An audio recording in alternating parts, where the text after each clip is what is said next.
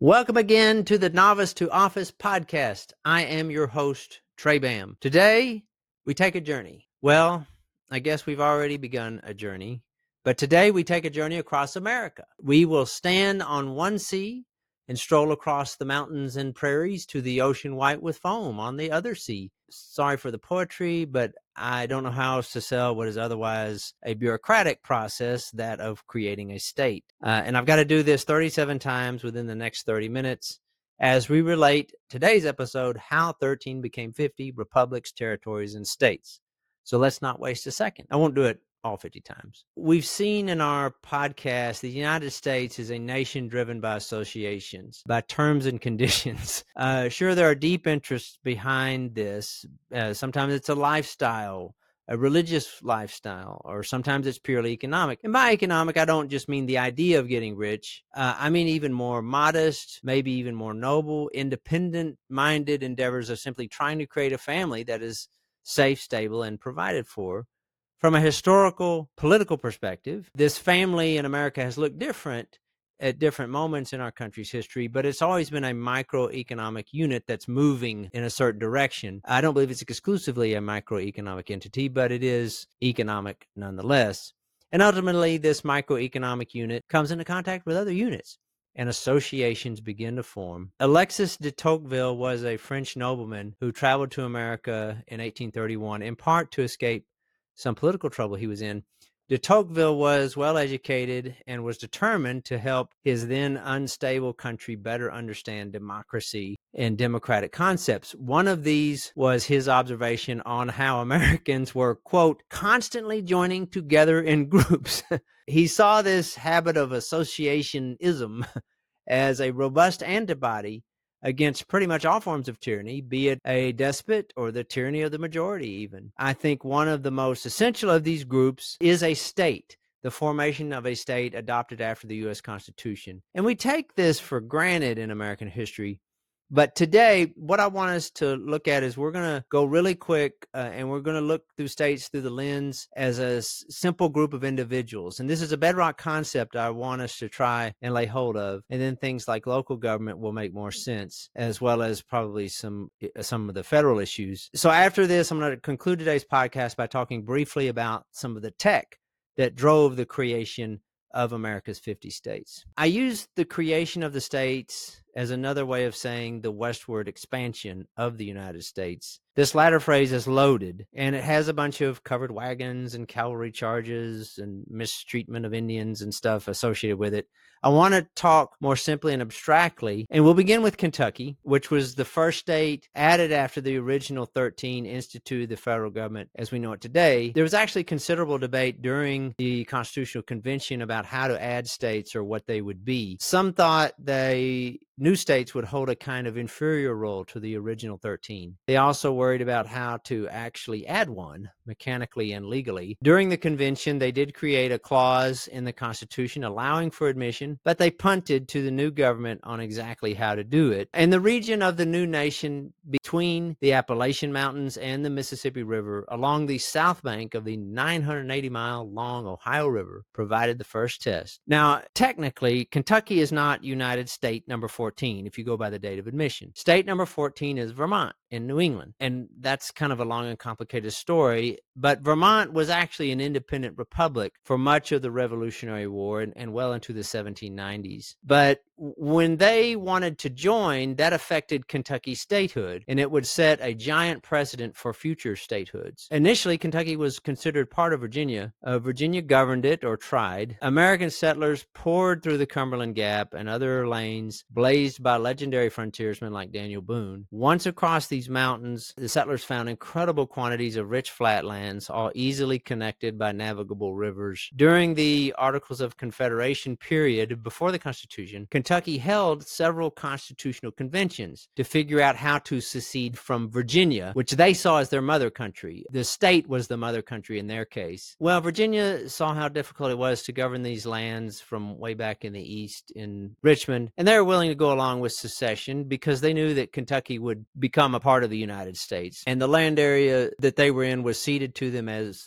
by the British as a result of the 1783 treaty. By 1788, Kentucky was breaking away, and Congress, under the Articles of Confederation, was just about to admit them. But at almost the same moment, in July of 1788, New Hampshire became the first state to ratify the new Constitution. The Confederation government then decided to wait. They said, well, we better hold on. And then in early 1789, under the new Congress, when it convened, when it was gavelled in, the Constitution allowed for admission, but that first Congress had to figure out what the qualifications had to be, etc. They eventually settled on this through a bill that's generally described as an enabling act. All this did was say, hey, if you, Kentucky, want to be a state and part of this republic, then you need to meet these criteria. And for the most part, the criteria centered on population. These enabling acts also centered on whether or not said state would allow slavery. So they'd have a convention, and Kentucky's application for admission under the new Congress tested this issue for the first time because they wanted slavery. At the same time, Congress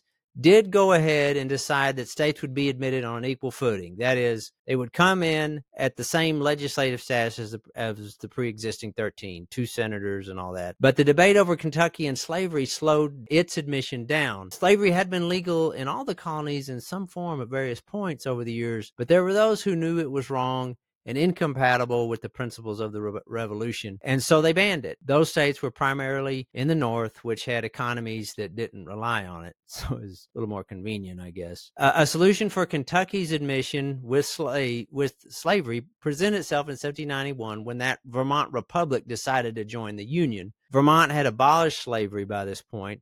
So Vermont got an enabling act, and once they met the criteria, the state of Vermont was approved by Congress, then immediately followed quickly by Kentucky, which was pending. And as I said, slavery was approved in Kentucky, so 1 free, 1 slave. Congress does statehood resolutions by what's called a joint resolution. If you ever watch C-SPAN, and if you're running out of Netflix, that may be looking pretty compelling. But if Congress is debating a joint resolution, it'll be across the screen as HJR 123 or whatever. A joint resolution contains fixed language that both chambers can agree on and is generally administrative in nature. It's probably the most simplest of resolutions. But in addition to becoming states 14 and 15 respectively, Vermont and Kentucky together like that served to set a precedent for how a United States that accommodated slavery would expand. States were admitted basically on a 1 for you, 1 for me basis. And states number 15, which was Tennessee, through number 30, which was Wisconsin, were all pretty much admitted in this manner, just 1 for 1, well, probably with the exception of Louisiana in 1812 because of some international circumstances. State 31 was California, and this is where this 1 for you and 1 for me agreement over admitting slave and free began to start to fall apart. I won't get into the Compromise of 1850 because it's very complex, but in a nutshell, the admission of California and that legislative effort now suddenly meant there were more free states than slave represented in Congress. The slaveholding states started getting nervous that they might be outnumbered on votes. The first battle that slave states then tried to fight was in 1854 when Congress passed the Kansas-Nebraska Act to allow the Great Plains, which had been a territory, to get organized. I need to pause here and for a second explain how territories worked in the United States. Territories were and still are basically lands belonging to the United States without any locally recognized authority. The first statute, I guess, laying this out was the Northwest Ordinance back in 1787. The Articles of Confederation passed that. And that ordinance was basically a law saying, hey, up over there above Ohio, that's a territory that belongs to the United States. And here's what you got to do if you want to get any of it organized, if you want to make an association. And territories are administered directly from Washington. Their law enforcement is overseen by a U.S. Marshal, if you watch the old Westerns, and the federal bench governs disputes. The U.S. had doubled geographically as at the end of the Revolution with the Treaty of Paris, and then it doubled again in 1803 when Thomas Jefferson, as president, purchased Louisiana from Napoleon, who was needing some immediate cash. So there was a lot of territory for the federal government to manage. And basically what would happen is various population associations within a territory would organize a convention, express their desire to join the Union with a petition or resolutions, and then Congress would give an enabling legislation. They'd meet the criteria, then they'd submit their paperwork to Congress, and then they would try to come up with a joint resolution for admittance. Now, back to the Great Plains, that's where Kansas and Nebraska were. Lawmakers led by Stephen Douglas in the 1850s wanted to allow popular sovereignty to determine whether or not slavery should be allowed to be formed there. Although Douglas was from Illinois, he was a Democrat devoted to Jeffersonian and Jacksonian principles. Remember, we talked about popular sovereignty, and this was all shared, of course, by Southern Democrats, but they also wanted slavery. Douglas thought the problem could be solved basically by majoritarianism, and here in a minute, we're going to talk about the two technologies that drove the creation of the other 37 states, one of which was the cotton gin. But the problem in Kansas and Nebraska and the Plains Territory was that it was hot enough down in southern Kansas to grow cotton. And slavery was legal next door in Missouri, and Missouri had been admitted in 1820 with the understanding that there would be no more slavery above its southern border, which was also known as the 3630 parallel. And this was part of that one for you, one for me strategy. Douglas, I think, knew this, but he hoped that the two states likely to form, Kansas and Nebraska, would then keep up with the one-to-one agreement that Kansas would be slave and Nebraska free. But Douglas didn't understand how the country was changing, and he didn't count on the commitment of those determined to end slavery. So by allowing popular sovereignty, majoritarianism, to determine slavery above the Missouri borderline, what happened was Congress radicalized certain elements of the abolitionist movement. One of these radicals was an itinerant skin tanner named John Brown, who infused his desire to help Black Americans with an Old Testament-style fervor. In 1855, Brown and his sons crossed into the Kansas Territory with a wagon load of weapons. And I'll tell what happened after this shameless plug. Are you ready to become a change agent in your community? Are you tired of the same old people running your local government? Well, your country needs you in office now more than ever. My name is Trey Bam, and I have a lifetime of experience in politics and government. I have either managed or supported more than 36 campaigns. I want you to get elected in your community, and I can train you with my new innovative online course, Novice to Office. Novice to Office instructs the beginning candidate in everything they need to know to win their election. That's right. I condense the expertise and knowledge used by political professionals and make it available to you. My course will teach you the 3 core concepts of campaigning you can use to be successful at winning your election.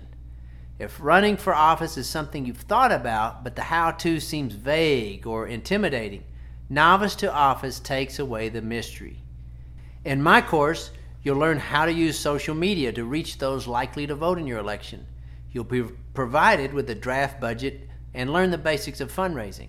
You'll be able to organize a strong and effective get-out-the-vote effort, and I will take the information you provide and craft a message that can be tailored for any occasion.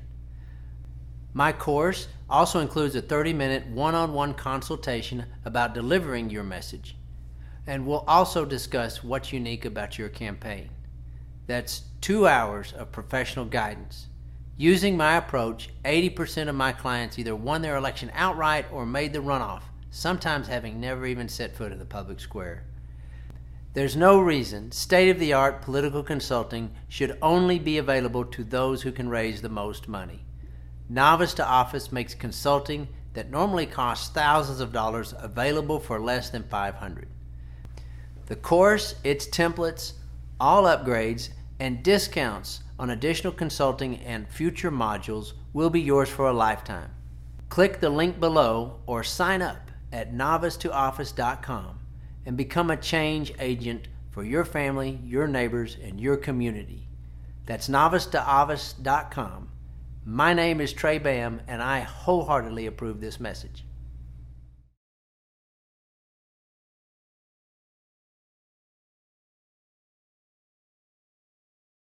Welcome back. We've been talking about the creation of the 50 United States, and we've hit a snag on the Great Plains in 1855 as we try to create states number 32 and 33. Northeastern radical named John Brown has crossed into southern Kansas to fix the pro-slavery problems caused by Congress, and he's done so with a wagon load of guns and ammo. Brown was determined to fight the slavers if necessary, but he thought that the idea of armed popular sovereignty would work. In 1856, then his cause was helped when a gang went into Lawrence, Kansas and destroyed 2 anti-slavery newspapers. In retaliation, Brown and his sons descended upon a pro-slavery farmer living along Pottawatomie Creek, which is 50 miles southeast of Lawrence. They pulled the farmer and his sons from their house and then hacked them to death with swords in the darkness. Retributive violence followed for several weeks after this, with the deaths of around 36 people, thus giving that part of the territory the nickname Bleeding Kansas.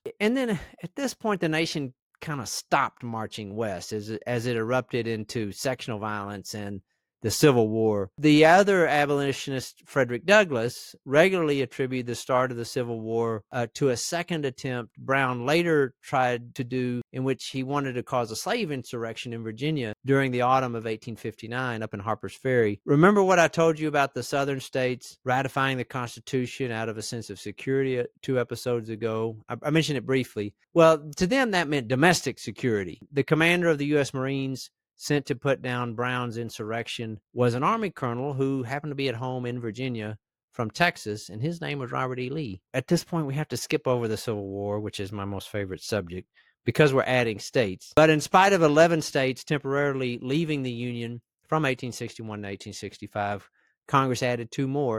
In 1863, 50 mountain counties counter-seceded from Virginia and were admitted to the Union as state number 35, West Virginia. In order to boost his chances in the Electoral College during the 1864 presidential race, Abraham Lincoln rushed through the admission of Nevada 1 week before Election Day. Then in 1867, Nebraska finally became state number 37. Kansas had managed to get admitted as a free state back in 1861, right as the Confederacy was forming. In states 38, Colorado through 45, Utah would go through the territorial transformations into states for the rest of the 19th century.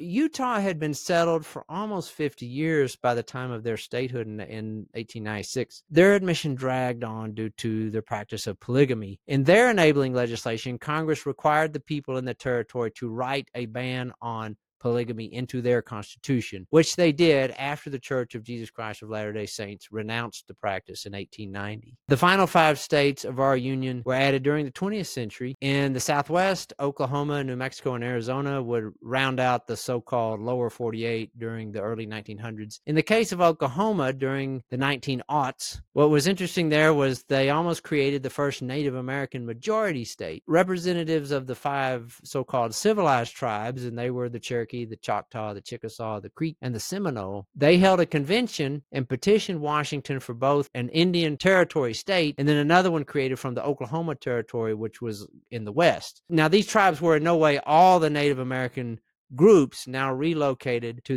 that territory by this point. Andrew Jackson had created the area initially for the forced resettlement of tribes from the southeastern U.S., but later the southern Plains Indians, such as the Comanche and the Kiowa, were also sent there. But again, it's an association, and the idea of a Native American state, though, was rejected by Congress and President Theodore Roosevelt. They didn't want that kind of association, I guess, due to racism. The Indian representatives went back home and decided to work with everyone else in the territory and apply for one single state. The word Oklahoma is from the Choctaw language, meaning just the word people. And had they gotten their way, the Indian Territory state would have been named Sequoia, after the great Cherokee linguist and teacher. In 1959, Alaska and Hawaii were admitted, in large measure because they had seen action on their soil during World War II. Alaska way out on the Aleutians, and of course Pearl Harbor. Alaska had been another one of those purchases by the federal government, that one from the Russians back in the 1860s,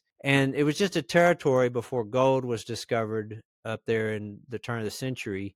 For state number 50, Hawaii, it's appropriate that they're the 50th one because they transitioned from a kingdom to a state. Vermont, West Florida, Texas, and California sort of were republics who became states. Hawaii was technically a kingdom, and their statehood dragged on up until the 50s because they had that proud tradition of being a kingdom, and they became a territory kind of by force back in the 1880s. And if those states hadn't been attacked by the Japanese, Alaska in particular, they may have stayed territories forever. To this day, the population of Alaska, The whole population is less than the city of Seattle, and that is quite an association. I want to wrap up our time by discussing what made the creation of these states so successful by focusing on two technologies that got America settled in short order. How did all the settlers move so quickly from the eastern 13 states out into the continent? Well, it wasn't just the wagon. I mean, had American settlement been left up to the wagon, truthfully, we'd probably still be all lumbering along. But during the early 19th century, all heavy long-distance traffic was moved by waterways. And although the U.S.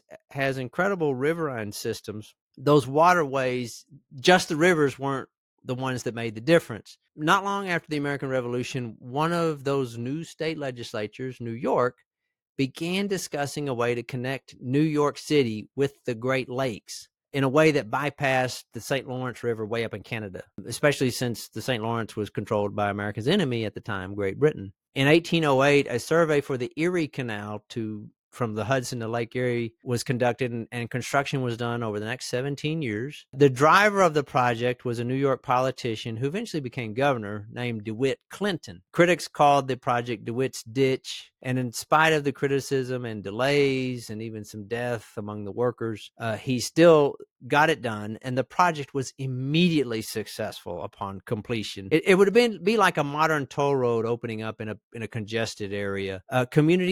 Commodities moving west to east, the price dropped 10-1, and people from crowded New England and New York streamed west, entering the Great Lakes system and creating all those states in which it was easy to farm and get their products to market. The success of the canal, in part, inspired a movement centered around infrastructure and economic growth. In 1830s, factions against what was seen as the despotic tendencies of President Andrew Jackson through his Democratic Party, they nicknamed him King Andrew, and these political dissidents were called Whigs, Whigs, which was the same party used to oppose the British king in England. The name dates back to Scotland, to a group of people who kind of rebelled against the Church of England. But the Whig movement in America insisted that everyone should follow the Constitution. We shouldn't have all this majoritarianism of Jacksonian democracy, and that lends towards one guy running the show, and they believed economic progress backed by federal resources was the key to lifting everyone up, hence their affinity for infrastructure projects. Lots of canals like the Erie Canal, though not quite as large, but were built all around the country, and they were the superhighway for America until, ironically again from the British, a steam vehicle on rails was introduced to a special track across the New Jersey flatlands in 1831. Perhaps more profound to this movement was another little machine which was invented by a Connecticut Yankee visiting the South. In 1792, a Phi Beta Kappa graduate of Yale named Eli Whitney was broke after finishing his education. So he took a job as a private tutor in South Carolina. But as he was sailing there, Whitney was intercepted by the widow of former Revolutionary War General Nathaniel Greene, and she lived in Georgia. Mrs. Greene invited Whitney to her plantation, where she grew high-value cotton, which was considered a luxury commodity because it was very labor-intensive, because you have to pull the seeds out by hand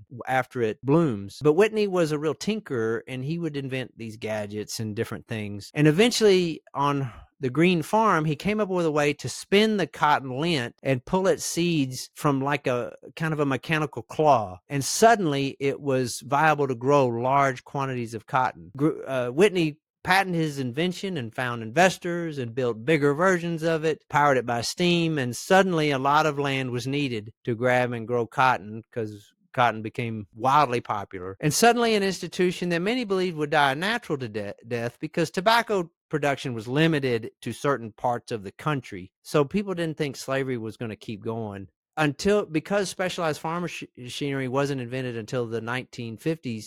Cotton could only be harvested by hand, and that pushed farmers west in search of more land, and that meant more slavery. By the late 1850s, a San Francisco merchant named Levi Strauss began importing a light but durable, what they call a bottom fabric known as cotton jean, From his sister's business in St. Louis to sell to gold miners, cotton then moved from being simply a comfortable undergarment, that's why it was so popular, to a reliable outer garment demanded by everyone. So from coast to coast, the cotton gin was a critical tech that helped make 50 states out of 13, along with the canals. Thanks again for listening. Our journey across basic American politics and government continues next time with episode 6, counties, parishes, and townships. Oh my, as we drill down on all those civic associations. Until then, keep it free.